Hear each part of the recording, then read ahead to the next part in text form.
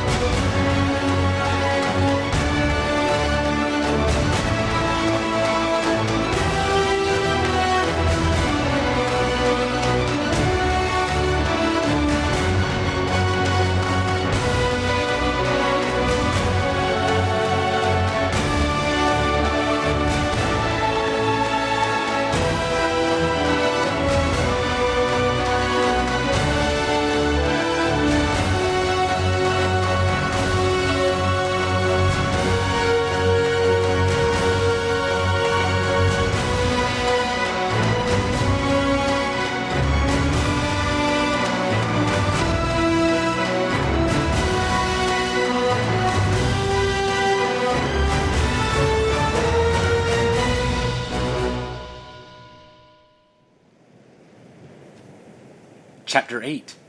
To the Last Extremity. When Benjamin Franklin boarded the ship in London to return to Philadelphia, he did so with a heavy heart. For 18 years, Franklin had lived in England as a representative of several colonies. As the recent tensions between England and her colonies flared, he tried desperately to work for peace, to convince the British to step back from the brink before it was too late. Following the Boston Tea Party, however, the Parliament had been too enraged to act sensibly. The colonists' allies in Parliament did their best to talk sense into their fellows, but they were shouted down by those spitting fire and venom at the colonies. Franklin wrote that the Parliament viewed Americans, himself included, with the utmost contempt as the lowest of mankind and almost a different species than the English of Britain. There was nothing more Franklin could do to help his country avoid war, so he left London to finally return home to Philadelphia. It would be a lonely homecoming, however. His beloved wife, Deborah, had died in December of 1774 after suffering a stroke. His son William had been appointed Royal Governor of New Jersey in 1763, and to his father's great disappointment, chose to remain loyal to the king. Before leaving Britain, Franklin expressed his fear of the onset of military hostilities. When he landed in Philadelphia in May of 1775, he quickly learned that those fears had come true on Lexington Green a month earlier. His sister Jane had fled Boston and wrote to her brother apprising him of the situation, answering his earlier letter where he promised that the stormy weather could not last forever. I believe you did not then imagine the storm would have arisen so high as for the general to have sent out a party to creep out in the night and slaughtering our dear brethren for endeavoring to defend our own property, she wrote. But God appeared for us and drove them back with much greater loss than they are willing to own.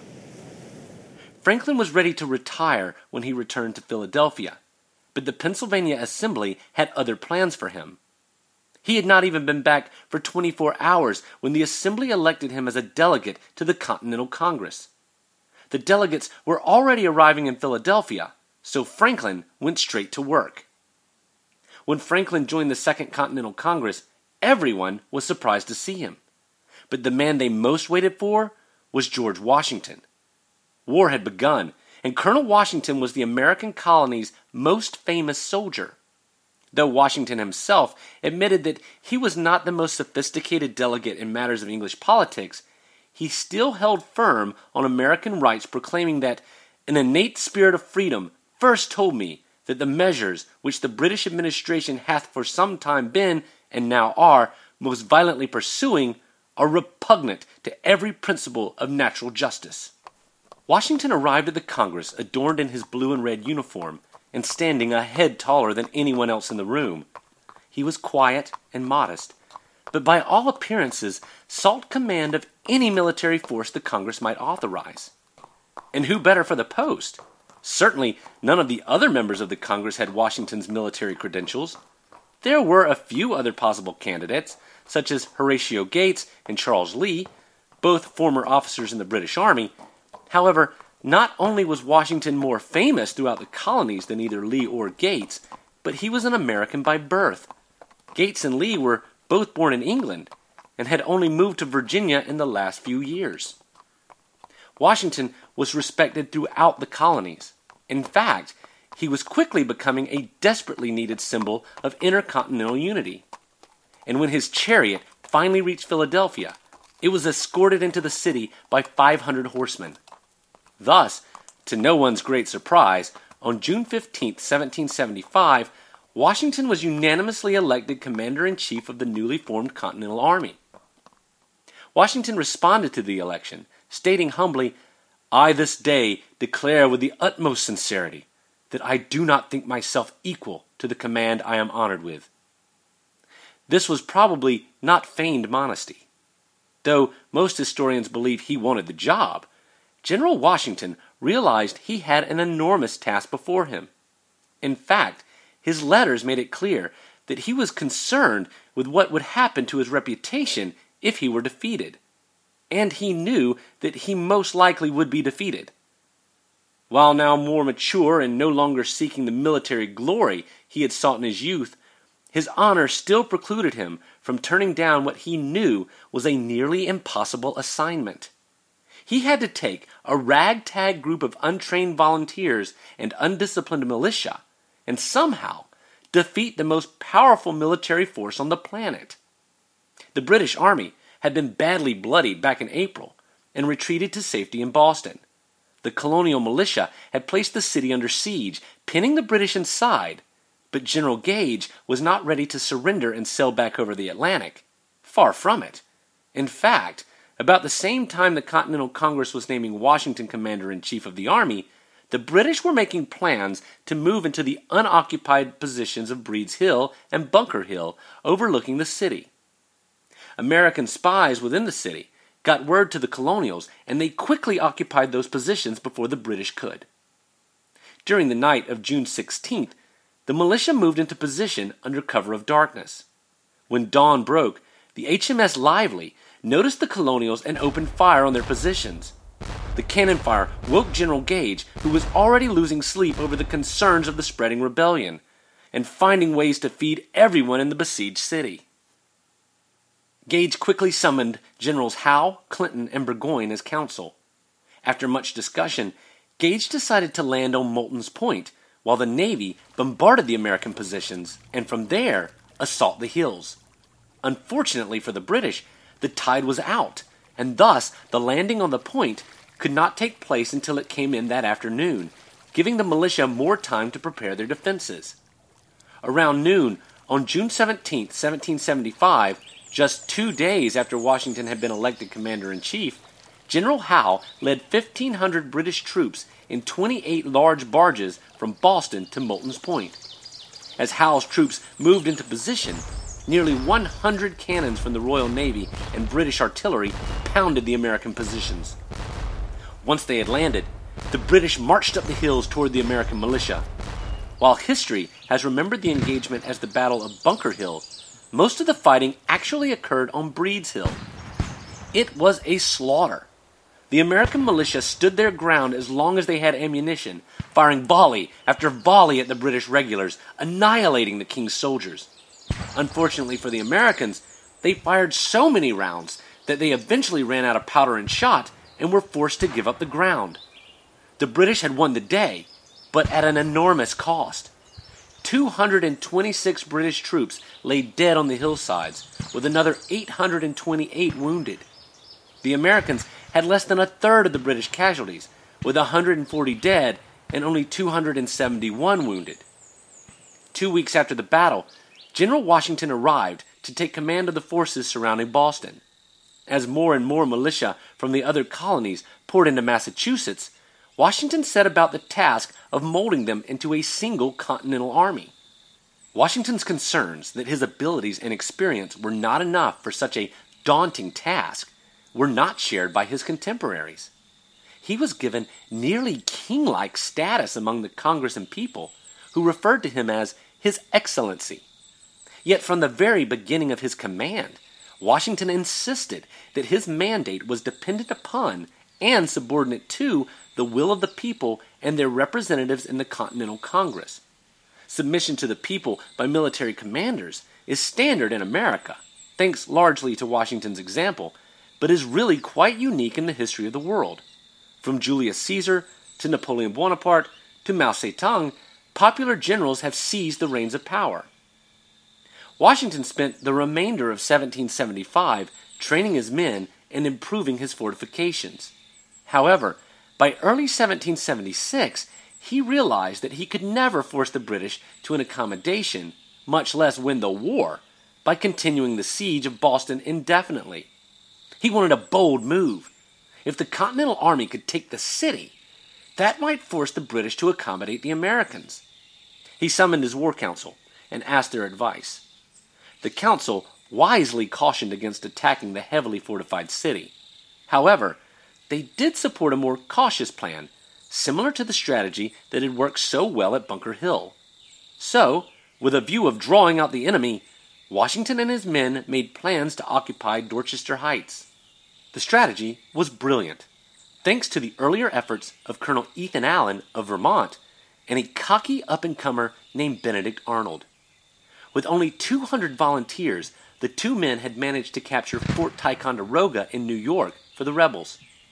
The fort gave the colonists very little strategic value, but it did supply them with heavy guns. Back in November of 1775, Washington had dispatched Colonel Henry Knox with an expedition into the wilderness to retrieve the guns and bring them back to Cambridge. Using horses, oxen, and American willpower, Knox and his men traversed hundreds of miles in the dead of winter, over frozen rivers, through swamps, and along poorly managed roads to finally reach Cambridge, Massachusetts 3 months later. Washington wanted the heavy guns positioned on Dorchester Heights because from that point, he would be able to shell anywhere in the city or the harbor. Thus, the British would be forced to either remove the Continentals from their position or evacuate the city. In other words, the British would march into a slaughter or they would cede Boston to the Americans. The plan to occupy the Dorchester Heights was similar to the one executed at Bunker and Breed's Hills. They would occupy the heights in a single night before the British figured out what was happening. Unfortunately, it was early March and the ground was frozen. Thus, it would be impossible to dig trenches and construct breastworks in one night without making considerable noise. So, Washington devised a sophisticated scheme to construct fortifications elsewhere, out of sight of the enemy, and then haul them up the hill with the men and oxen, to have the fortifications in place and ready for a British assault the following morning. To cover up the noise from the construction, the men fired night barrages, and to conceal their movements, they erected a barrier of hay bales. Moving the fortifications into position was going to be a massive job, and Washington sent his men out into the countryside to round up as many wagons, carts, and oxen as they could find. By the time the Americans were ready to occupy the heights, they had assembled 800 oxen. Washington needed more men, as he hoped to occupy the heights with 3,000 men and keep another 4,000 in place. The local militia was called up, and notices were sent out for volunteer nurses, as they expected a fierce battle and heavy casualties once the British realized what had happened. On the night of March 4th, the fortifications, men, and heavy guns were moved to Dorchester Heights, hiding behind the hay bales, while a cannonade pummeled Boston. The fortifications were completely erected by daybreak on March 5th. One British officer noted with surprise, "This morning at daybreak, we discovered 2 redoubts on the hills of Dorchester Point, and 2 smaller works on their flanks. They were all raised during the night, with an expedition equal to that of a genie belonging to Aladdin's wonderful lamp." By this time, General Gage had returned to England, and General William Howe, who had led the British to victory at Bunker Hill, had taken command of the British forces in America. Shocked by the sudden appearance of the Continentals on the heights, and well aware of the threat it posed, Howe ordered the heights to be shelled. Unfortunately for the British, their cannons could not be elevated high enough to reach the American positions. Frustrated, but determined to remove the Americans from the heights, Howe and his army boarded ships at noon, planning to attack once night fell. But the weather turned against the British, and after much deliberation, Howe decided not to waste the lives of his men and possibly his career. Instead, the British evacuated Boston, and Howe sent word to Washington that if he and his men were allowed to leave peacefully, they would not burn the city when they left. Washington agreed. Not only did Howe have to evacuate his army, but also loyalists that feared for their lives if they remained in Boston. 120 ships were loaded with over 11,000 people, including 667 women and 553 children, and finally set sail under the command of General Howe's older brother, the Admiral Lord Richard Howe, on St. Patrick's Day. Cheers went up from the American troops, and people on the shore wept with joy as the British fleet sailed away. "Surely it is the Lord's doings, and it is marvelous to our eyes," Abigail Adams wrote. While his army moved into Boston, Washington remained in Cambridge to attend a church service and thank God for the victory. The chaplain chose a verse from Exodus he thought was fitting. "The Egyptians said, 'Let us flee from the face of Israel, for the Lord fighteth for them against the Egyptians.'" But Washington knew that the Lord had not drowned Howe and his redcoats in the Atlantic, as he had drowned Israel's oppressors in the Red Sea. Nor did he believe that Howe had sailed for England with his tail tucked between his legs. The question, however, was where had the fleet gone? The most likely destinations were New York or Philadelphia, and Washington suspected the former. In fact, he had already dispatched an advance force to meet the British there. Once Boston was secured, Washington led the remainder of his army southward. He was determined to beat the British fleet to New York, and the Continentals hurried south, marching 5 to 6 miles each morning before they even ate breakfast. The forced march paid off as the army arrived in New York before the British. Washington was eager to defend the city, but since the British Navy controlled the water, that task was nearly impossible. While Washington and his army waited for the British in New York, the Continental Congress furiously debated in Philadelphia. The matter before them was independence from Great Britain. Thomas Paine's recently published pamphlet, Common Sense, arguing that the connections between America and Great Britain made no sense, had made a great impression among the delegates. Declaring their independence was no simple task, however. The stakes were deadly serious, as what they contemplated was treason against the crown. Of course, hadn't they already committed treason? Weren't they already bound for the gallows if caught? Benjamin Franklin knew that they were. He also realized that any declaration of independence had to be unanimous, for as he famously told his fellow delegates, "We must indeed all hang together, or most assuredly, we shall all hang separately." The Congress decided to hand the matter over to a committee to draft a proposed declaration. The committee included Franklin, John Adams, Thomas Jefferson, Roger Sherman, and Robert Livingston. Franklin had no desire to draft the declaration himself, and was happy to hand the task off to another. John Adams deferred to Jefferson, declaring that he can write 10 times better than I. Jefferson accepted the assignment reluctantly. He had a lot of other things on his mind. Chief among them was his wife's health. Jefferson had spent the winter and much of the spring in Monticello. While there, his mother had died, and his wife had grown very ill in childbirth. Jefferson himself had suffered migraines so badly that his planned return in April had been delayed until May. Besides, he did not want to be in Philadelphia at all. He had tried to convince the legislature to recall him to Virginia, where he could work on what he thought was a much more important task of drafting the Virginia Constitution. Though Benjamin Franklin had no desire to draft the Declaration, he was still very much involved in its writing. Jefferson would send him finished sections, asking that Franklin critique it and make suggestions. Franklin dealt gently with Jefferson's prose, while tweaking portions that needed slightly different wording. The Continental Congress was much more harsh. After multiple revisions, the Continental Congress finally approved the Declaration of Independence on July 4, 1776.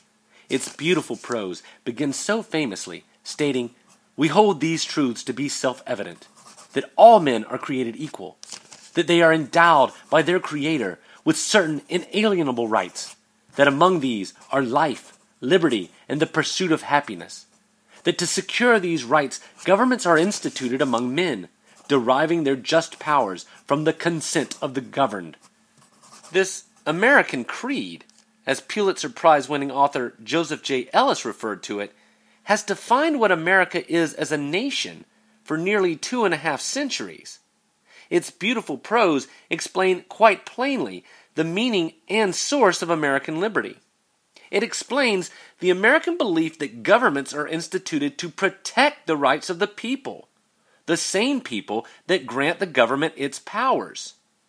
The Declaration has, of course, come under fire in the last couple of decades, with some pointing out that these God-given rights only applied to land-owning white males.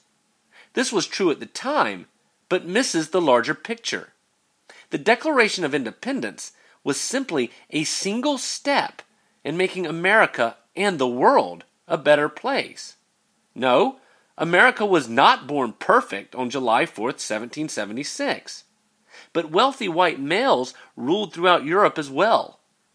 What America did in 1776 was eliminate the notion of noble birth. It was not the blood that ran through one's veins that mattered, but rather what a person did with his or her life. This was an important first step in securing freedom for people all over the world. More steps would certainly be necessary, and we will see how they unfolded as America evolved. Joseph J. Ellis explained this evolution very well in his book American Sphinx, The Character of Thomas Jefferson. The entire history of liberal reform in America can be written as a process of discovery, within Jefferson's words, of a spiritually sanctioned mandate for ending slavery, providing the rights of citizenship to blacks and women, justifying welfare programs for the poor, and expanding individual freedoms. When the news of the Declaration of Independence reached Washington and New York on July 9th, he realized that this was just the sort of thing he needed to give his weary army a fresh incentive. That evening, the Continental Army mustered onto the Commons to hear the Declaration read aloud. The air was jubilant. Soldiers and New Yorkers together rushed down Broadway to Bowling Green, where they pulled down the statue of George III, mounted upon his steed. They even chopped the statue's metal head from its body and mounted it on a pike to be displayed outside of a tavern where cheerful men and women drank to the new nation. Of course, it is one thing to declare independence. It's quite another to actually achieve it. To truly become independent, General Washington and his ragtag army would have to defeat a much more powerful and experienced British military. In fact, 3 days after the reading of the Declaration, Lord Howe, whose fleet had sat observing the colonials for some time, decided to remind New York and the Continental Army that they had not won their independence yet. 2 British ships, the HMS Phoenix and Rose, sailed up the harbor, past Lower Manhattan, and into the mouth of the Hudson River, where they opened fire, shelling the city and causing panic in the streets as people fled the cannonballs raining down on them. The American batteries along the Hudson River returned fire, with the artillery at Fort George firing first, upon the command of a 19-year-old captain named Alexander Hamilton. Hamilton had been a student at King's College, now known as Columbia, when the hostilities had begun a year earlier. He dropped out of school, joined the New York militia, raised a company of artillery, and was named its captain. Hamilton was not a native New Yorker, however. In fact, he was not even born anywhere in the 13 colonies. Hamilton had been born out of wedlock in the city of Charlestown on the island of Nevis in the British West Indies. It was a hellish place, with the colonists there described by one Anglican priest as whole shiploads of pickpockets, whores, rogues, vagrants, thieves, sodomites, and other filth and cutthroats of society. The priest lamented that the outcasts that inhabited the island were not bad enough for the gallows, and yet too bad to live among the virtuous countrymen at home.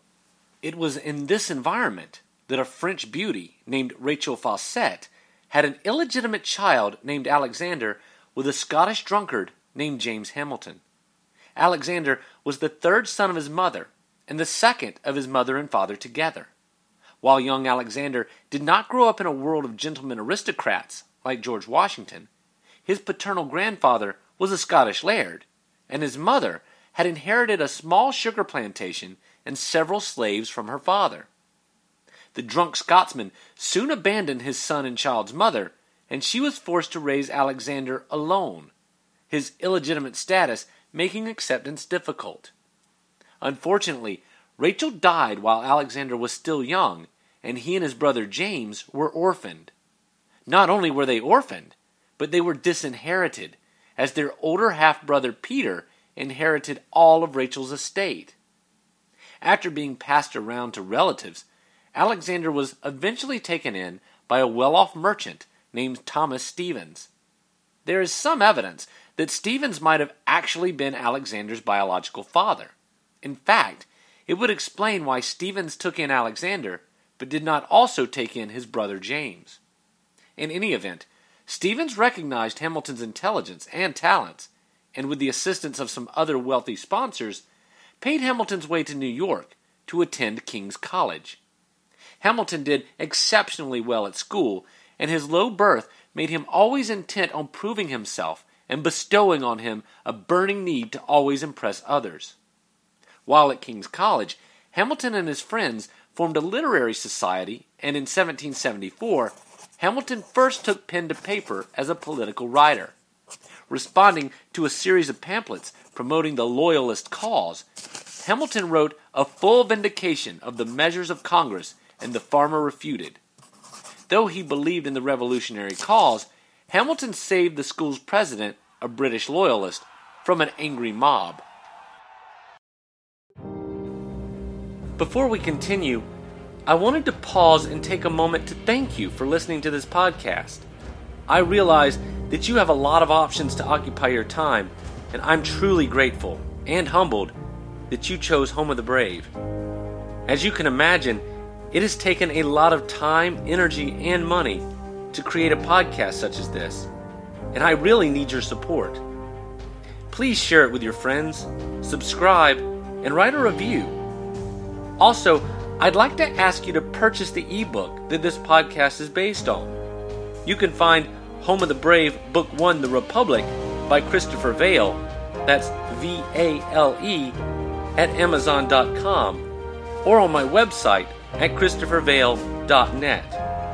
I have 2 more books that I hope to write and record as podcasts to tell the story of America up through the end of the Cold War.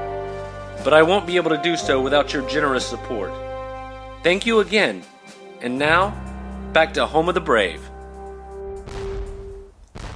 On July 12, 1776, Hamilton found himself defending New York Island, as it was called at the time, from the British Navy. The 2 ships sailed up the river and out of sight with barely any damage. The only deaths of the entire encounter had come when some drunk and inexperienced colonial artillerymen blew up their own cannon, killing 6 men. The following day, a boat rowed ashore under a white flag, carrying a letter addressed to George Washington, Esquire. The boat was met by Joseph Reed and Henry Knox, who promptly proclaimed that no such person was in the Continental Army. There was a General George Washington, but he refused to accept the letter for this George Washington, Esquire. 3 days later, the messenger again tried to deliver the letter, this time addressed to George Washington, Esquire, etc., etc., etc. Again, the Continentals refused to accept it. Finally, a Captain Nisbet Balfour was sent to verbally ask whether General Washington would receive Colonel James Patterson, the adjutant general to General Howe. The Continentals agreed. Colonel Patterson met with Washington and informed the general that both Lord Howe and his brother General Howe had been appointed by the king to be commissioners to accommodate this unhappy dispute. In other words, they had the power to negotiate terms to return the colonies peacefully back to Great Britain. Washington replied by informing the colonel that he was not himself vested with those same powers from the Congress. Furthermore, Washington informed the colonel that it was his understanding that the only power the Howes had on the matter were to grant pardons. Washington made it clear that he and his officers were not interested. "Those who have committed no fault want no pardon," he explained. Then he struck the heart of the matter. "We are only defending what we deem our indisputable rights." With that, Colonel Patterson took his leave. Meanwhile, more British ships were joining Lord Howe's fleet every day. By August, another 100 ships had arrived, reinforcing the British Army, which had spent the summer on Staten Island. On August 12th, 100 more ships arrived. The people of New York stood on the roofs of their homes to watch the mighty fleet come into the harbor. The British now had the largest fleet ever seen in American waters, and 32,000 troops had landed on Staten Island. To put that into perspective, America's largest city at the time, Philadelphia, only had a population of 30,000 people. Reinforced and ready for battle, Howe's army went on the offensive and pushed the Continentals from Long Island. Washington realized that his army would not be able to face such an enormous, well-supplied, well-trained, and disciplined British force. He wrote Congress to explain that he would be fighting a war of posts, a war fought from strong fortifications. It would be defensive, and he would try to avoid any general action. Washington was no longer the arrogant, rash, glory-seeking youth of the French and Indian War. He was now a much more mature, prudent, and studied tactician. General Howe had no desire to fight a war of posts. As commander of the much larger and more disciplined force, he obviously hoped to face Washington in the open field, where he could annihilate the Continental Army. Thus, Howe set about maneuvering Washington to face him. In October, Howe got his wish when Washington decided to abandon New York City after Congress informed him that they did not demand he attempt to hold it. Howe met Washington at White Plains, New York, as the Continentals attempted to retreat from the city. The British Redcoats were joined by well-trained, disciplined, and extremely fierce Hessian mercenaries. These were German conscripts forced into service by the various German princes, and then rented out to anyone that could pay. In fact, it was not unheard of to have Hessians fighting on different sides of the same war. King George leased tens of thousands of Hessians to suppress the colonials. The British and Hessians attacked the colonials and took up defensive positions on the high ground in the small town. Despite having better ground, the rebels were defeated by the better trained British forces, but not before inflicting twice as many losses on the Redcoats as they sustained. Following the battle, the two sides watched each other for a few days, with neither attacking the other. Then, on the morning of November 5th, the British army began to move. Washington correctly feared that Howe was taking his troops to New Jersey, but before he did, Howe wanted to clear the Hudson River of the American fortifications. The Continental Army had built 2 forts to defend the Hudson River from the British Navy. The men christened one fort Fort Washington and the other Fort Lee, after the former British officer turned rebel general.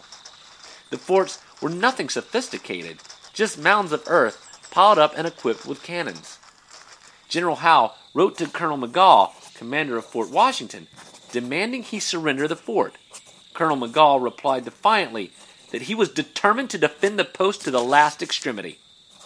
The British attacked the fort with 4 times the number of men as were defending it. The fighting was fierce as Hessian troops fought their way up the hill through American lines, driving the defenders back inside the fort. Inside, the colonials found themselves with little room to move. The British demanded surrender, and this time, McGaw agreed. The loss was a tremendous blow to the Continental Army, costing them nearly 3,000 men killed or captured, along with much-needed tools, arms, and ammunition. General Howe then set his sights on capturing Fort Lee on the other side of the river. The next night, as rain poured from the sky, 4,000 redcoats rode across the Hudson from Fort Washington to Fort Lee, attempting to surprise the Continentals in the early morning hours. It was the British who were surprised when they found the fort abandoned, with breakfast still cooking on the fires. American spies had warned the rebels of the impending attack, and Washington had ordered the fort evacuated before the British could capture it. While tools and arms were captured, the only soldiers that remained in the fort were a dozen drunk men who had gotten into the fort's rum supply. Washington and the Continentals fled New York, abandoning the colony for New Jersey. Experience and overwhelming force had paid off for the British, but the rebels were not defeated just yet. Washington had successfully escaped to fight another day. The Americans had abandoned New York in less than 24 hours. It would take the British 10 days to do the same. The Continental Army was down to a mere 3,000 ragged, tired, and mostly shoeless men as it fled across New Jersey. Most of the soldiers were older or younger than Washington would have preferred, in poor health and poorer spirits. They were a beaten army, outmaneuvered and outnumbered, fleeing the Hessian mercenaries, a brutal enemy that sought to destroy them. As the Hessians pursued the Continentals, they raped and pillaged the plantations of New Jersey, often robbing families of all they possessed. One of Washington's most capable generals, Nathanael Greene, wrote to his wife about the atrocities visited on the civilian population by the Hessians. British loyalists lead the relentless foreigners to the houses of their neighbors and strip poor women and children of everything they have to eat or wear. And after plundering them in this sort, the brutes often ravish the mothers and daughters and compel the fathers and sons to behold their brutality. Even the British and Americans still loyal to the crown were appalled at the viciousness of the Hessians. Major Stephen Kimball, a loyalist serving in the British Army, wrote, "The Hessians outrageously licentious and cruel, to such a degree as to threaten with death all such as dare obstruct them in their depredations." Howe's army forced the Continentals to retreat across the Delaware River into Pennsylvania, and Washington fretted day and night that Howe would soon cross as well, heading for Philadelphia. Howe was in no hurry, however, and instead of marching on the American capital, decided to winter in New York City and resume hostilities in the spring. This was unexpected, as it was just mid-December. Perhaps it was Howe's arrogance that he had the colonials beat. Perhaps he believed that after a harsh winter, the far less disciplined Continental Army would simply disintegrate. Either way, Providence was certainly smiling on the Americans once again, as Howe might have finished the war once and for all had he pushed on. Howe left military outposts in New Jersey, including Hessians in Trenton, while he and the majority of his forces returned to the comforts of New York City. General Cornwallis, who had become Howe's most able general, even returned to England to visit his sick wife. Meanwhile, in Pennsylvania, Washington and his officers were restless and knew all too well that they were in danger of losing much of their army when enlistments ran out at the end of the year. Moreover, the people of the colonies were losing faith in the cause, and support for the war was beginning to dry up. If the Continentals retired to winter camp now, beaten and dispirited, Washington doubted he would have any army left come spring. Washington knew he needed to do something bold and unexpected, and on Christmas Eve, 1776, called a meeting of his generals. They decided to break the accepted norms of 18th century warfare and attack the enemy during Christmas. Their target was Trenton, which served two purposes. First, it would create a moral victory throughout the colonies, and second, it would allow the colonials to exact revenge over the barbarous Hessians. The following night, on Christmas, Washington's army crossed the Delaware River on giant flat-bottomed boats. The weather turned against them, and the river filled with sheets of ice as freezing rain pelted them from above. The ice made the passing deadly difficult, which Washington knew full well, as he had nearly died in similar conditions crossing the Allegheny River years before, while carrying the French response to Governor Dinwiddie. Once the army finally reached the other side of the river, they were 3 hours behind schedule and were forced to march over ice-covered roads in frigid weather. Some soldiers literally froze to death. The benefit of the weather, of course, was that it added to the enemy's confidence that they would not be attacked. Who would cross the river with an army of that size in weather like that? And on Christmas? The attack, which was supposed to take place under cover of darkness, actually began 2 hours late and after sunrise, as Nathanael Greene led his men rushing out of the woods and moving quickly across the fields through the driving snow. The snow was so thick that the Hessian guards could not even make out the rebels at first. Then the Americans opened fire. The Hessian guards returned fire and fell back into the town. Hessian troops poured out into the streets, dressing as they ran. By the time they had formed into ranks, the rebels had moved their cannon into position and opened fire on them. The cannon fire decimated the Hessian ranks and sent the mercenaries fleeing. Then the Americans charged with fixed bayonets. The two sides fought hand to hand in the blizzard-like conditions. The Americans seized a Hessian field gun and turned it on the mercenaries. The Hessian commander, Colonel Rahl, attempted to regroup with his men just outside of town, but he was shot down, mortally wounded. The Hessians were quickly surrounded and surrendered. The entire battle had taken less than an hour, and not a single American lost his life. The rebels had captured 900 prisoners and 6 artillery pieces. The victory raised not only the spirits of the men, but also those of the colonies. Washington declared the victory not his but his men's, and to show his appreciation, he promised each man would receive a share of the cash value of the arms, horses, etc. captured at Trenton. The Battle of Trenton was George Washington's first victory of the Revolution, and it came at the perfect time.